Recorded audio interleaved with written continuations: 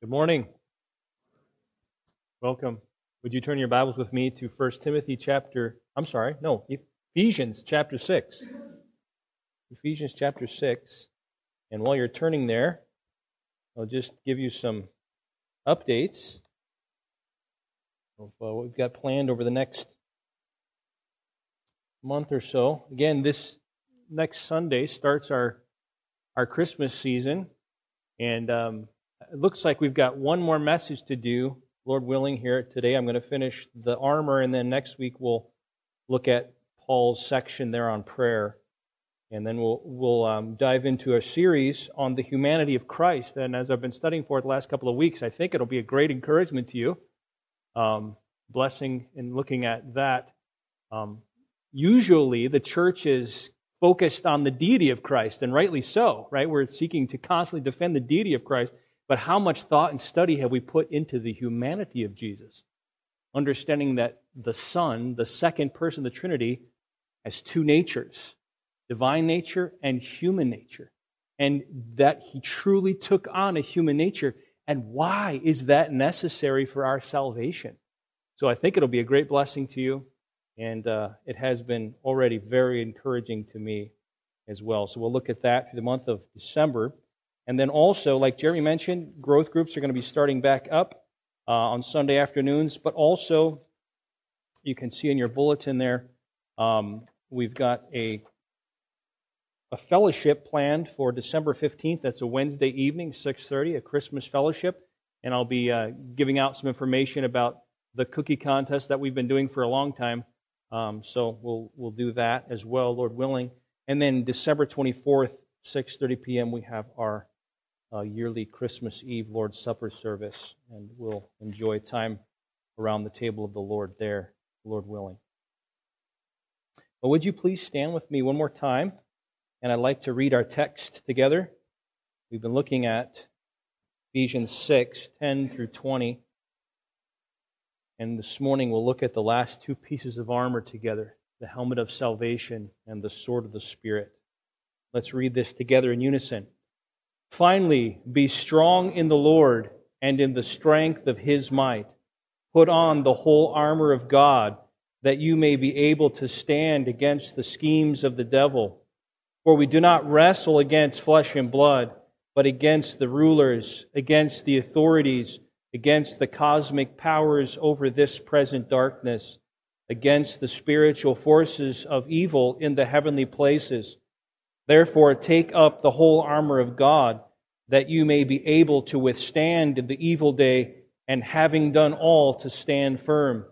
Stand, therefore, having fastened on the belt of truth, and having put on the breastplate of righteousness, and as shoes for your feet, having put on the readiness given by the gospel of peace. In all circumstances, take up the shield of faith, with which you can extinguish all the flaming darts of the evil one.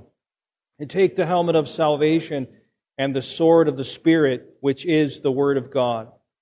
Praying at all times in the Spirit, with all prayer and supplication. To that end, keep alert with all perseverance, making supplication for all the saints. And also for me, that words may be given to me in opening my mouth boldly to proclaim the mystery of the gospel, for which I am an ambassador in chains, that I may declare it boldly as I ought to speak.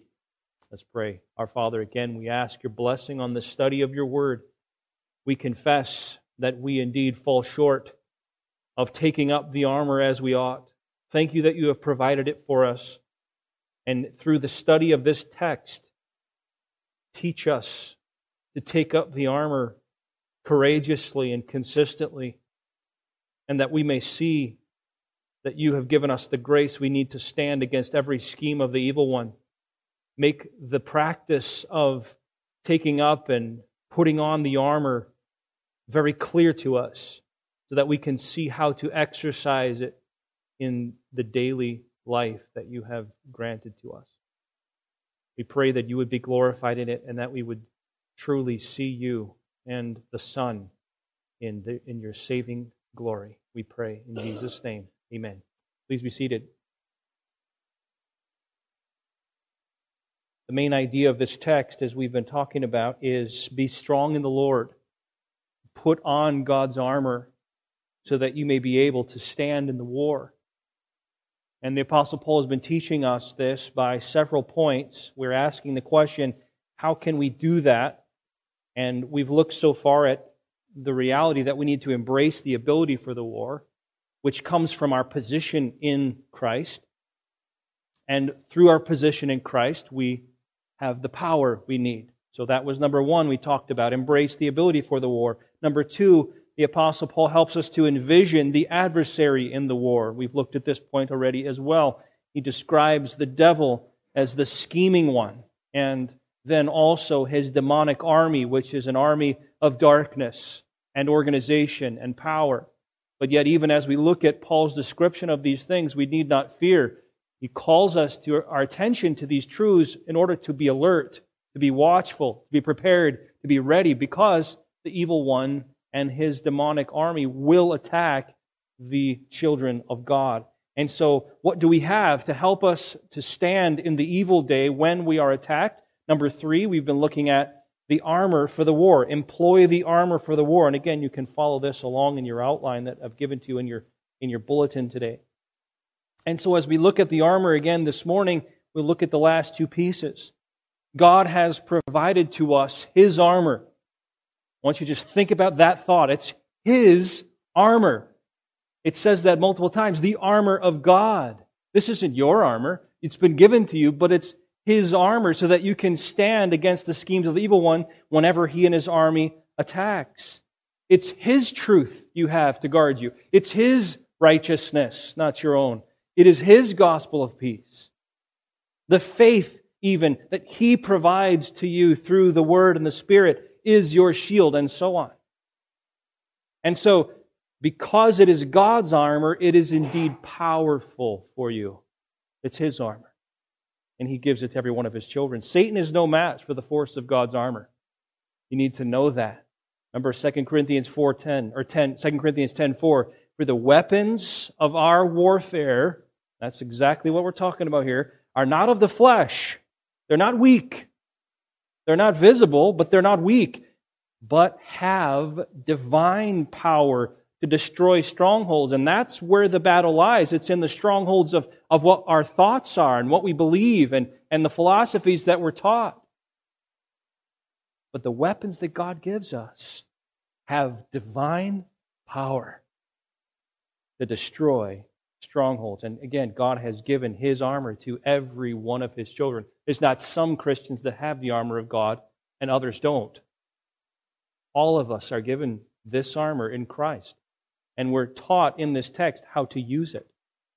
God giving us His armor is not like Saul giving David his armor. Remember that story in the Old Testament where David goes out to fight Goliath and Saul says, "Here, take my armor." And David tries to put it on as a young man. It's too big and it's cumbersome and it's falling around. He's like, I can't fight with this.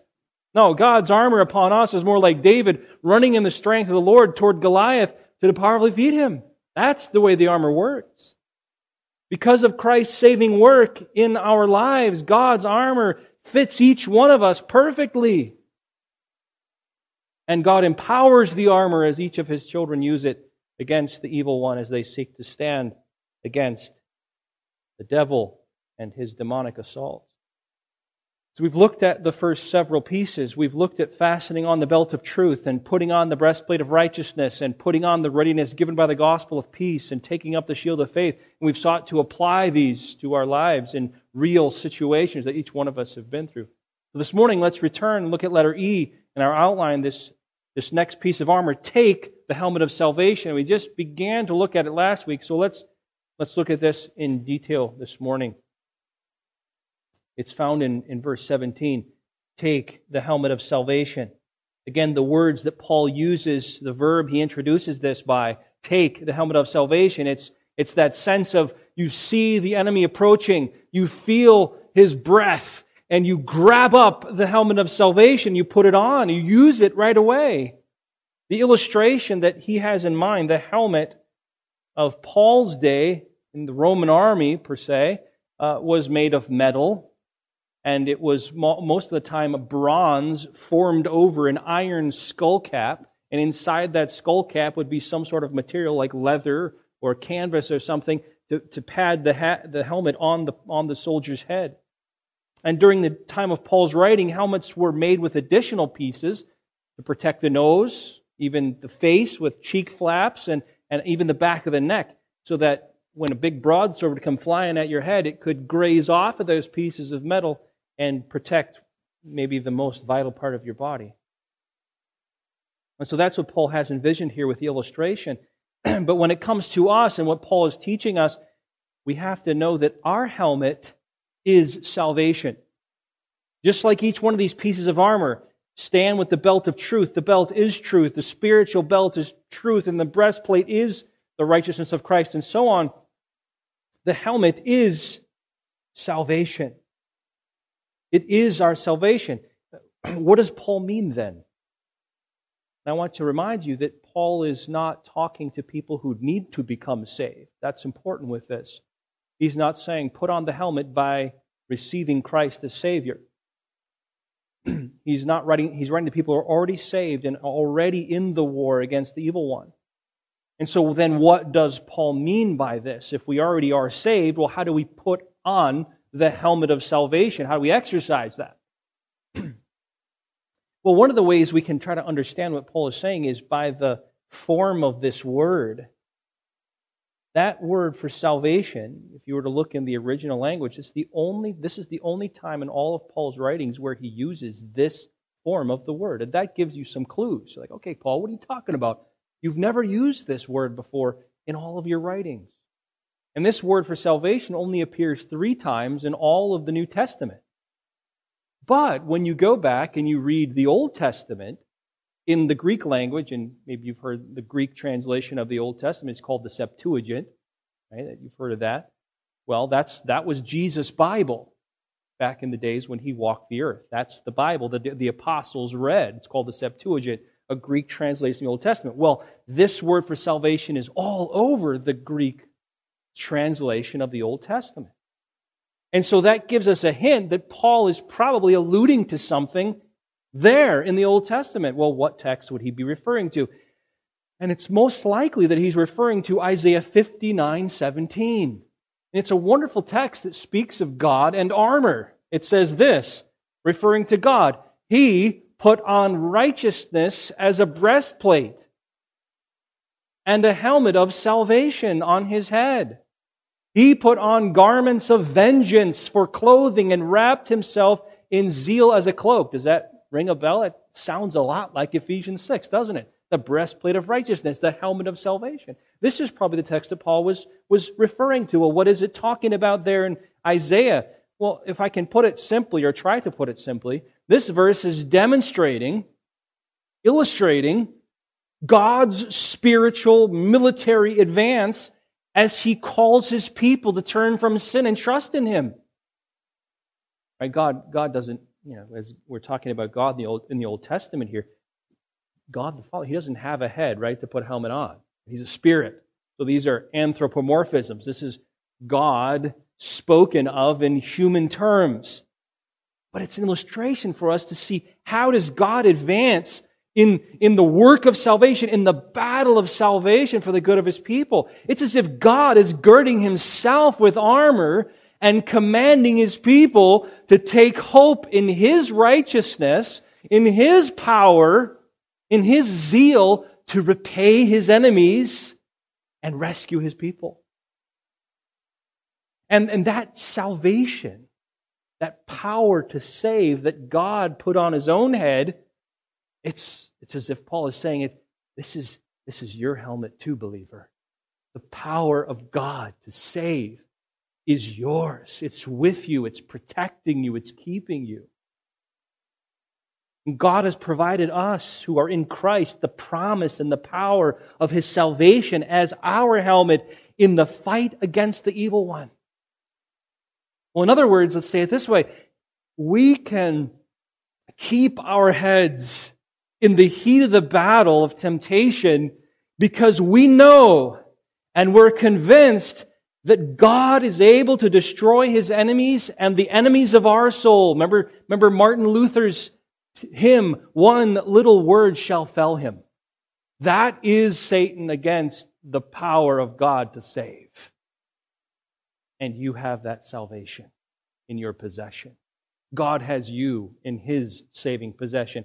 And in Christ, God has destroyed the works of the devil. God's salvation is your spiritual helmet. And we can stay in the conflict because we know, here's how this is applied then. We know that God's salvation is the power to keep us safe spiritually and eternally. God's salvation is the power to keep you. That's how this becomes applied in spiritual warfare. Because the evil one would want you to think that you might be lost eternally as a child of God, which is impossible. If you belong to Christ, you belong to Him forever. We can stay in the conflict and keep fighting against the evil one because we know God's salvation is the power to keep us. God will keep you, Christian, child of God. That's certain. Listen to the words of Christ. John 10, 27 through 30. These are some of my favorite verses about the assurance of salvation. Jesus says, "My sheep hear my voice, and I know them, and they follow me. And I give them eternal life, and they will never perish." You hear that? That's the helmet of salvation, the power of God to keep you. They will never perish, and no one will snatch them out of my hand. My Father who has given them to me is greater than all. That means He has the power to keep you, and no one can take you out of His hand, right? My Father who has given them to me, these sheep, is greater than all, and no one is able to snatch them out of the Father's hand. I and the Father are one.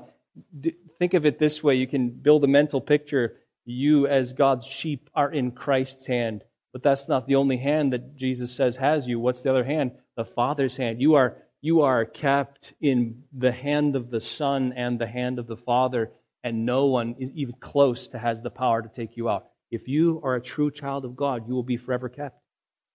It doesn't matter what temptations or doubts the evil one would tempt you with. It's irrelevant. This is what Jesus says. And He is the one with infinite, eternal power to save. Or here's another verse, a few chapters earlier in John, another set of favorite verses of mine, John 6, 37 to 40. All that the Father gives to me will come to me. And whoever comes to me, I will never cast out. You hear that? All who come to Christ in true faith and trust in Him, He receives and will never cast out. Why? Jesus says, because I have come down from heaven not to do my own will, but the will of Him who sent me. Well, what's the will of Him who sent you, Jesus? This is the will of Him who sent me, that I should lose nothing of all that He has given me.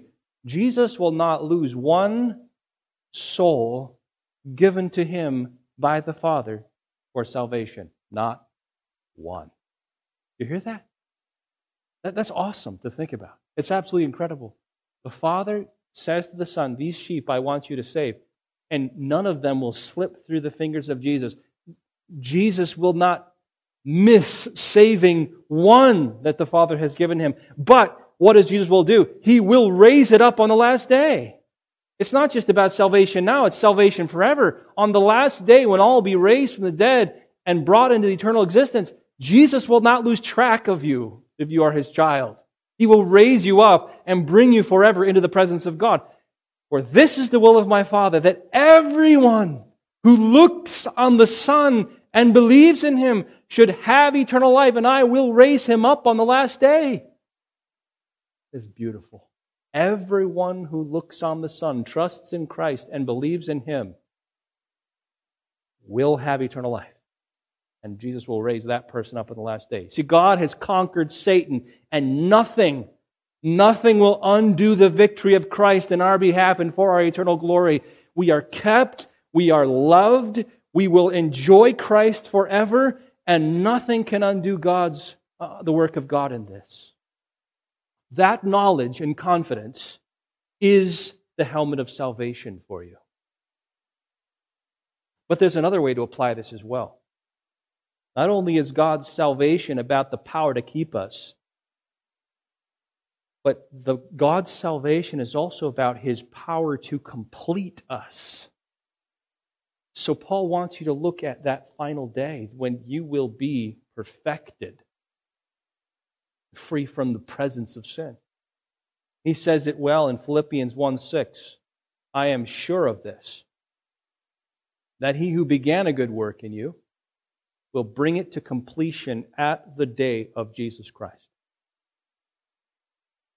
I am sure of this, that He who began a good work in you will bring it to completion the day of Jesus Christ. Again, he's saying something very similar.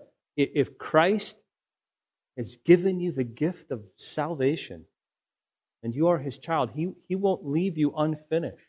He will continue to make you like Jesus and one day make you perfect and ready for His presence forever. Paul says it this way in 1 Thessalonians 5, 8 through 10. Listen, but since we belong to the day, let us be sober, having put on the breastplate of faith and love, listen, and for a helmet, the hope of salvation. That's an interesting way to talk about it, isn't it? The helmet is the hope of salvation. For God has not destined us for wrath, but to obtain salvation through our Lord Jesus Christ, who died for us so that whether we are awake or asleep, we might live with Him. Do you see what Paul's getting at there? What does he call the helmet?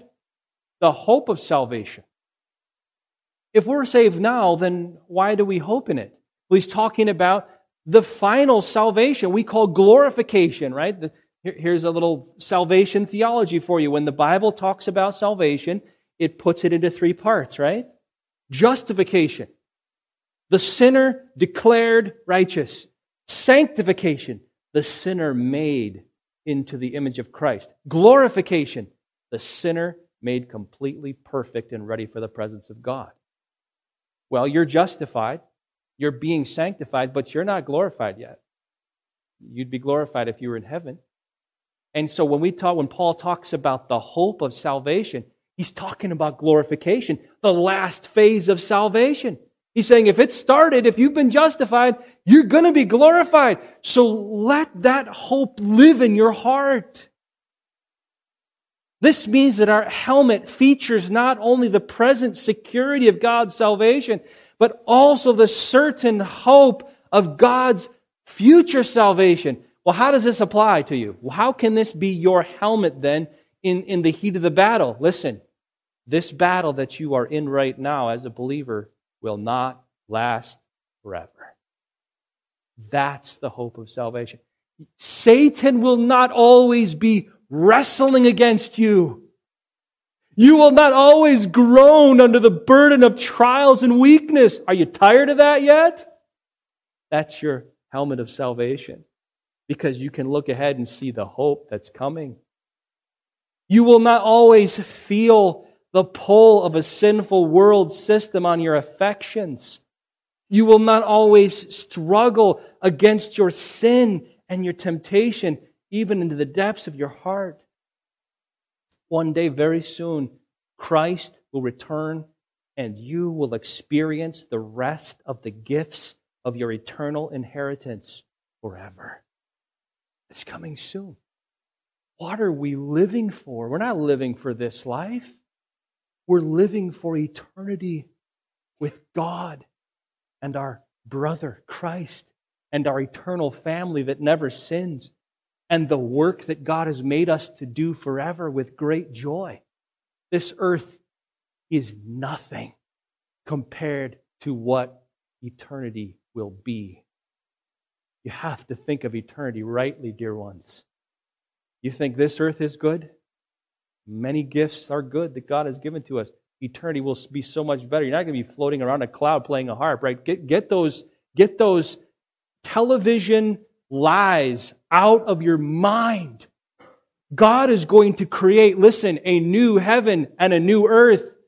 And every holy desire that you have will be fulfilled perfectly and beyond your imagination. It will be satisfied in the presence and love of Christ. You think it's going to be less in any way than this earth? Not a chance. It's going to be everything that God has designed and far better than what we could imagine. And one day, you will be finally and completely delivered when Christ returns into His care forever. And you will be forever granted relief. And God will not mix up His children with His enemies on that day.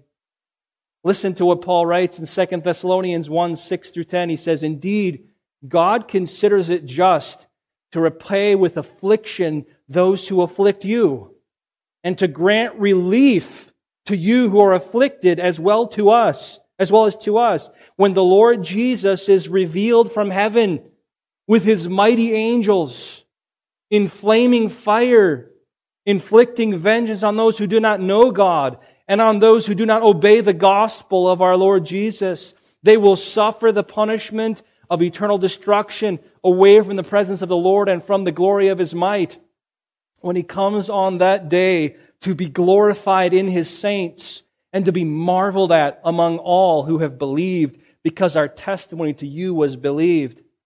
You need to understand something, dear ones. Relief is not now. What is now? Now is war. Now is the fight to believe. Now is the fight to make disciples. Now is the fight to resist temptation.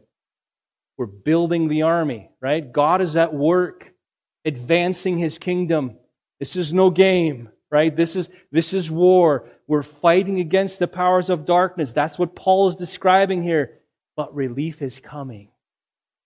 And it's going to be good. And it's going to be forever. So keep fighting in the grace that God supplies. And relief is on the way. And knowing that helps us to keep our heads in the fight when the battle gets long and hard. You know relief is coming. So our helmet is God's salvation. And two aspects help us to apply it. His power to keep us and His power to complete us. That's the helmet. And that helmet will enable you to be patient, keep standing, wait for the coming of the Lord, be at peace, and to be assured that you belong to God no matter what assails you in this life. Yes, our enemy will attack. Discouragement. He will try to discourage you. He will try to destroy you. He will try to give you doubt. He will try to cause you dismay or fear. He will try to distract you, to make you discontent. Right? Do you ever have long struggles against sin? You ask yourself, when is this going to be done? When am I going to get over this issue in my heart and my life? God, take this away from me. Will you deliver me from this temptation? They get long. They get hard. Long trials. Trials keep piling on. Just when you're about making some progress under one trial, another one comes, right? Ongoing struggles with assurance of salvation. Worldly distractions. A sense of discontent with your own life and the world around you. All those things can cause you to be weary and discouraged. Well, how do we respond? We put on the helmet of salvation. Well, how do I do that? You rehearse and rejoice in the truth that God has the power to save, especially when you're under the attack. He will attack typically when you have felt earthly losses. That's when the evil one attacks, when you feel the earthly loss.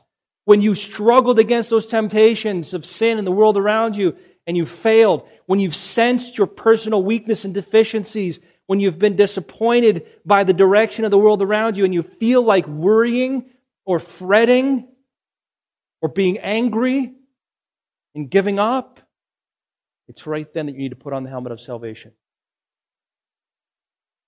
You must remember that your salvation is guarded in Christ and fix your hope completely on the second coming of Christ, when you will be finally and fully rescued and rewarded and forever relieved. Remember what the song says? We sang it a couple of weeks ago. Stand up for Jesus. The strife will not be long. Oh, it feels long. Well, get perspective. Get that biblical perspective. This day, the noise of battle. The next, the victor's song. To those who vanquish evil, or I think the original text is to him that overcometh, right? A crown of life shall be. They with the King of glory shall reign eternally. That word, to him that overcometh, I like better because it comes right from the book of Revelation. To him that overcomes. Phrase over and over again. It's persevering faith, right? But the helmet of salvation helps us to that. You need to read and meditate on the Scriptures that remind you of your salvation, present and future, and keep standing against the attacks of the evil one. That's how you put on the helmet. John 6, write these references down. John 6, 37 to 40. We talked about that one. All that the Father gives to me comes to me, and he who comes to me I will not cast out. John 10, 27 to 30. You need to read all of Romans 8 if you need to put your helmet on. All of Romans 8. It begins with no condemnation and ends with, we are kept safe in the love of Christ. Right? 2 Corinthians 4, 16 to 18. This is a text that I pray for many of you mature saints, that though the outer man perishes, the inner is renewed day by day. This momentary light affliction is working for us a magnificent weight of glory beyond all comparison. You need that text. That's the helmet of salvation. 2 Corinthians 4, 16 through 18. Philippians 1, 6. I'm sure of this, that he who began a good work in you will keep it going until the day of Jesus Christ. Philippians 3, 17 through 21. Oh, I love this text. Talks about when the Lord returns, that he will give us a body just like his, imperishable, immortal. Wonderful text. 1 Thessalonians 5, 23 and 24. Now may the God of peace sanctify you completely, and may your whole spirit and soul and body be kept blameless to the coming of our Lord Jesus Christ. He who calls you is faithful. He will surely do it. You need that text.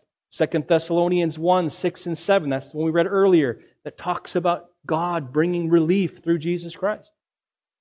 1 Peter 1:13. Therefore, preparing your minds for action and being sober-minded, set your hope fully on the grace that is to be brought to you at the revelation of Jesus Christ. You need that text. And then Jude 24 and 25. Of course, you know that. Now to him who is able to keep you from stumbling and to present you before his presence with joy, and so on. Great texts. You need those. The attacks of the evil one cannot overcome the salvation of God. God's armor is more powerful than all of the hosts of darkness. So put on the helmet. Set your mind on the security of your salvation now and the promise of your salvation to come. Okay, final piece of armor. Take the sword of the Spirit. Letter F. Take the sword of the Spirit, which is the Word of God.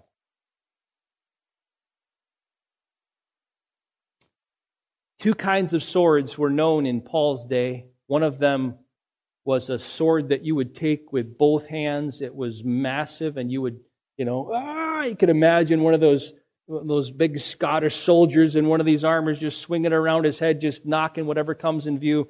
That's it. That is called a massive, large broadsword. Well, that's not the sword that Paul has in mind here. This is a different word. There was this much smaller two-edged dagger, maybe it could be 6 inches, even to 24 inches long, varied in size, that would be attached to the girdle belt at the right side of the soldier and quickly drawn out for close, precision, slice and stab, hand-to-hand combat. It wasn't this, it was very skillful precision fighting. That's what Paul has in mind here. It's a weapon designed for precision, exact, skillful fighting. So is your sword, your spiritual sword, the sword of the Spirit. Our spiritual sword is for exact, precision, skillful fighting. It's the Word of God. You see that? The sword of the Spirit, which is the Word of God. Paul calls it the sword of the Spirit. Notice that first. The sword of the Spirit. Why does he call it that? It's because this sword is authored and empowered by the Holy Spirit. Authored and empowered. He is its source and its strength as we spiritually stand and slice and stab the army of darkness with its truth in a spiritual way. The strength of our fight to stand does not come from ourselves, but comes from the power of the sword of the Spirit. This is very important to know. You can't stand and fight against the evil one with the arm of flesh. Again, the song talks about that. The arm of flesh will fail you. You dare not trust your own. You need a supernatural, Spirit-empowered weapon. And you have it. It's called the sword of the Spirit. You need to think of this rightly. It is the sword of the Spirit. You can wield it in your spiritual life, but it is empowered and crafted by the Holy Spirit. It is the only offensive weapon you have and the only one you need. Paul also calls it the Word of God. Now, the word for word here is not the most common word for word in the New Testament. The most common word for word in the New Testament is one you've probably heard of, logos, right? You've heard that word, Greek word, logos. That word is often referred to when someone's talking about Jesus Christ Himself. He is, like 1 John 1, in the beginning was the Word. The Word was with God, the Word was God. That's the word logos. Or this is the word, logos is often the word referred to the written Word of God in general. But this word is a different word. This is the word rhema. Maybe you've heard of that as well. It's a Greek word rhema. Now, what does... And the reason I don't usually talk like this, because it doesn't usually help, but I'm doing it today because I think it'll help. This word rhema, right here, is a very important word. It's more specific. Listen, it refers to the specific spoken Word of God. It's talking about the spoken Word of God. For example, when Jesus was tempted by Satan in the wilderness, He demonstrated the use of rhema. Remember what happened there? The devil attacked Jesus, tempting Him in 3 different ways. And Jesus counterattacked Satan's temptations with specific, accurately handled, fitting, spoken words from the mouth of God. Remember Jesus' counterattack? He introduced each one by saying what? It is written. You say this to me, evil one. It is written. And He spoke the word of God. You will not tempt the Lord your God. Each counterattack that Jesus made was specific. It had exactly to do with Satan's attack. And it was spoken accurately and powerfully. This is the exact meaning of your sword, Christian. Your sword is the Spirit-authored, Spirit-empowered word spoken to quickly, accurately, and precisely counter the specific attacks of Satan. I'm going to say that again because it's very important for us to understand this, and we'll apply it together as well. Your sword is the Spirit-authored, Spirit-empowered word spoken to quickly, accurately, and precisely counter the specific attacks of Satan. Now let's think about this. Satan's attacks.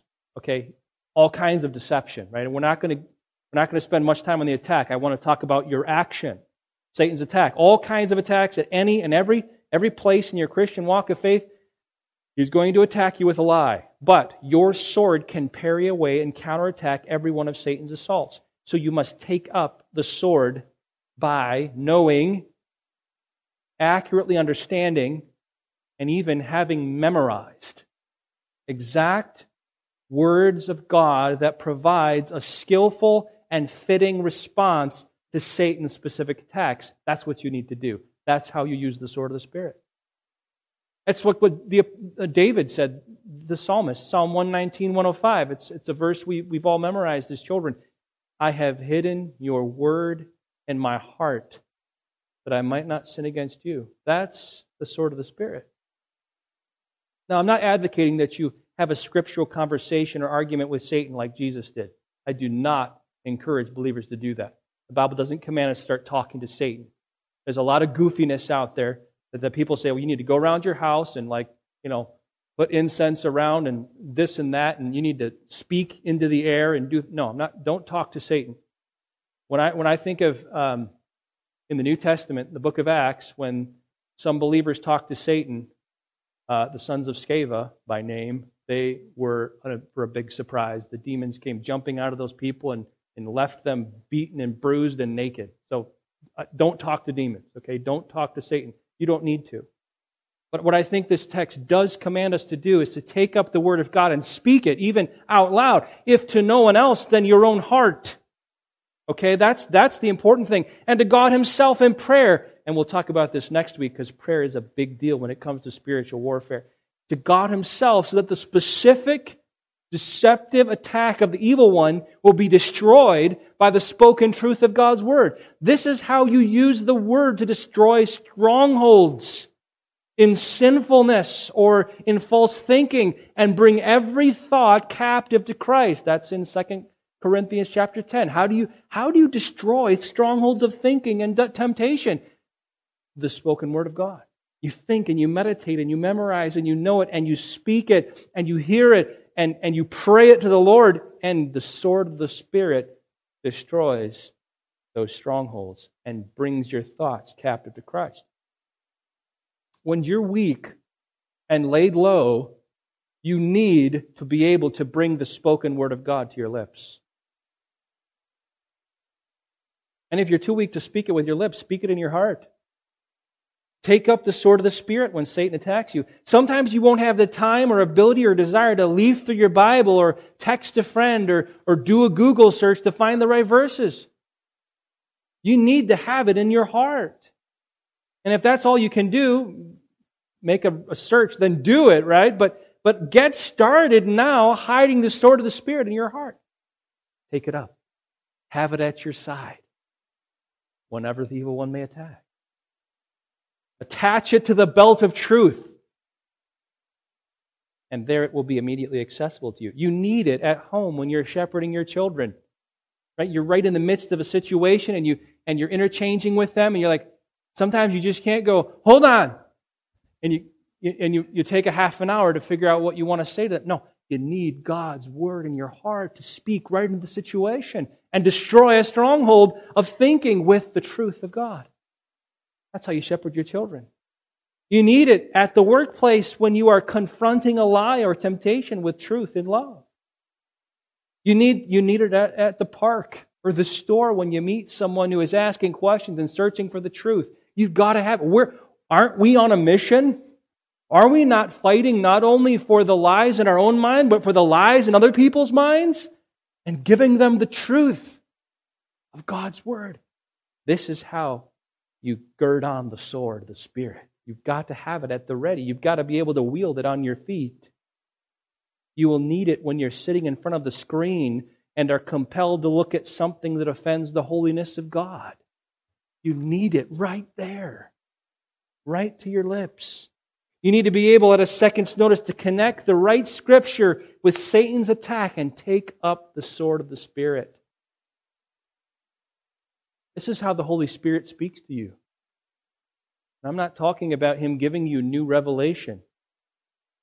No. Yes, the Holy Spirit speaks to us, but what He does to speak to us is He brings the written Word of God right here that's already inspired and complete for us and authoritative. He brings it to your mind because you've already hidden it in your heart, and He brings it to your mind at the proper occasion that you need it. That's the life of a believer. That's how you gain wisdom for specific steps in your walk with the Lord. What should I do in this situation as you're seeking in prayer? And the Lord will bring, the Spirit of God will bring the Word of God to your mind, your heart. He'll recall it. And this is why we emphasize the preaching and teaching of God's Word so much around here. It is the spoken Word of the living God that has been ordained by God to be an effective weapon against the lies of the evil one. This is God's method. This is God's way. And this is why you must know and understand the Word of God. Each verse properly understood in its context and know how to apply it accurately and skillfully to a situation. Every believer is called to that. That's why you must memorize the Word of God. Hide it in your heart. Satan will attack you with all kinds of deception, even through channels that seem so right and good. Remember, he used Scripture with Jesus, didn't he? He did. He used Scripture to tempt the Son of God. And he appears as an angel of light. You need the word of the ready. When he tempts you to deny the character of God, you need Psalm 100 verse 5, right? The Lord is good, His mercy is everlasting, His truth endures to all generations. You need these verses right there to doubt your salvation. John 6:37, right? All that the Father gives to me. We've talked to that verse today. Disobey God's specific commands. Well, I need 1 Thessalonians 5:3. This is the will of God, my sanctification, that I should abstain from fornication, right? All these verses can come rushing back to your mind. There's a verse for every issue that you may struggle with in your life. Maybe He will discourage you because of struggles of sin in your life. 2 Corinthians 5:21, God made Him who knew no sin to become sin so that you would be made the righteousness of God in Him. You need that verse, right? And so many more. Dear ones, you must have at the ready the spoken word of God, accurately understood, skillfully used to counter the attack of Satan. And you must teach your children to do the same thing in the same way. You must. I remember, let me just share a little story. I know that many kids deal with fear. I did as a child. I had some really difficult issues with fear. My father passed away when I was 2, and so I thought, well, my parents, I only have one left, and I just really had an anxiety of separation, right? And so I remember it all came to a head one day in 2nd grade, and I had a fit. 6-year-old kid, I remember this so well. And one of the pastors of the school that I went to took me down to his office, and he sat there just a few moments with me and taught me Joshua 1:9, right? Have not I commanded you, be strong and of a good courage, be not afraid, neither be dismayed, for the Lord your God is with you wherever you go. And he taught me how to trust God in the midst of my fear. And that really turned a corner in my life. We need to do that with our kids. We need to do that with our kids. It makes a big difference. You need to feed them the Word of God so that they learn to speak the Word of God to themselves when they are tempted to all different temptations. Our children do not need worldly psychology. They don't need it. It won't help them.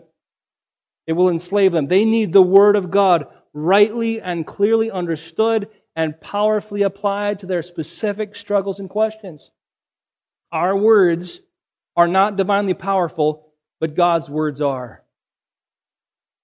Dads, moms, if you are not regularly and accurately teaching your children God's Word and helping them to memorize God's Word, what are you giving them so that they can stand against the schemes of the devil? What are you giving them then? Because they're going to get hit with temptations just like you and I. They're going to be hit with false teaching. Dads, are you going to delegate the equipping of your children for spiritual warfare entirely to your wives? Are you going to do that? Or are you going to own it in your own family? This is your responsibility. Men, you must be responsible to give your families the sword of the Spirit. God has given you His strength to do so if you are in Christ. There's something more important than this.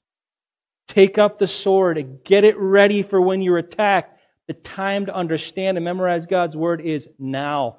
There may be a day, there may come a day when you don't have a Bible to turn to. What will you have then? Only what's in your memory. This is so important for us. This is so important for us. Be strong in the Lord and put on God's armor so that you may be able to stand in the war. God has given to us all that we need. We have the sword. We have a helmet. We have a shield. We have shoes. We have a breastplate. We have a belt. What a glorious set of armor that God has given to us in Christ. Think on these things. Understand them. Pray about them. and begin to use them day by day. As I conclude the message for today, I want to say this. For today, and we'll talk about some more things next week, but for today, I want us to just think about our Heavenly Father and how good He is and how gracious that He would give to us this spiritual armor in Christ to stand against all the schemes of the evil one. Isn't He good?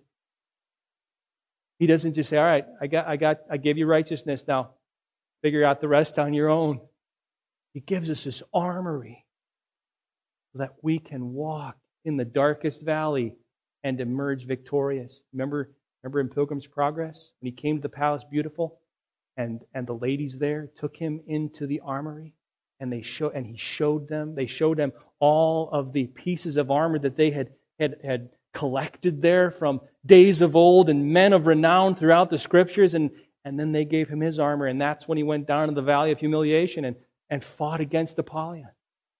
God has given to us all that we need. Let's worship Him this morning with thankful hearts for these spiritual provisions.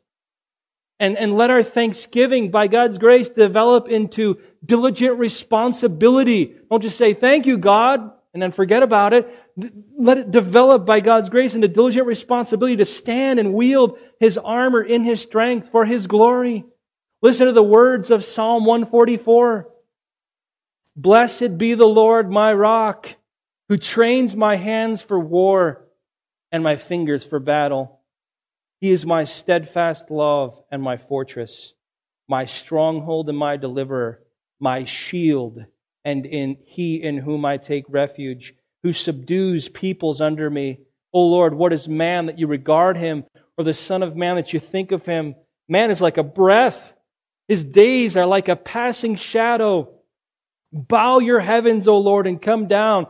Touch the mountains so that they smoke. Flash forth the lightning and scatter them.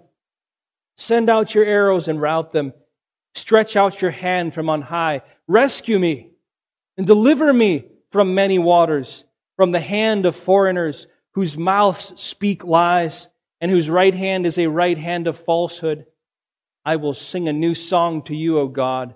Upon a 10-stringed harp I will play to you, who gives victory to kings, who rescues David, his servant, from the cruel sword.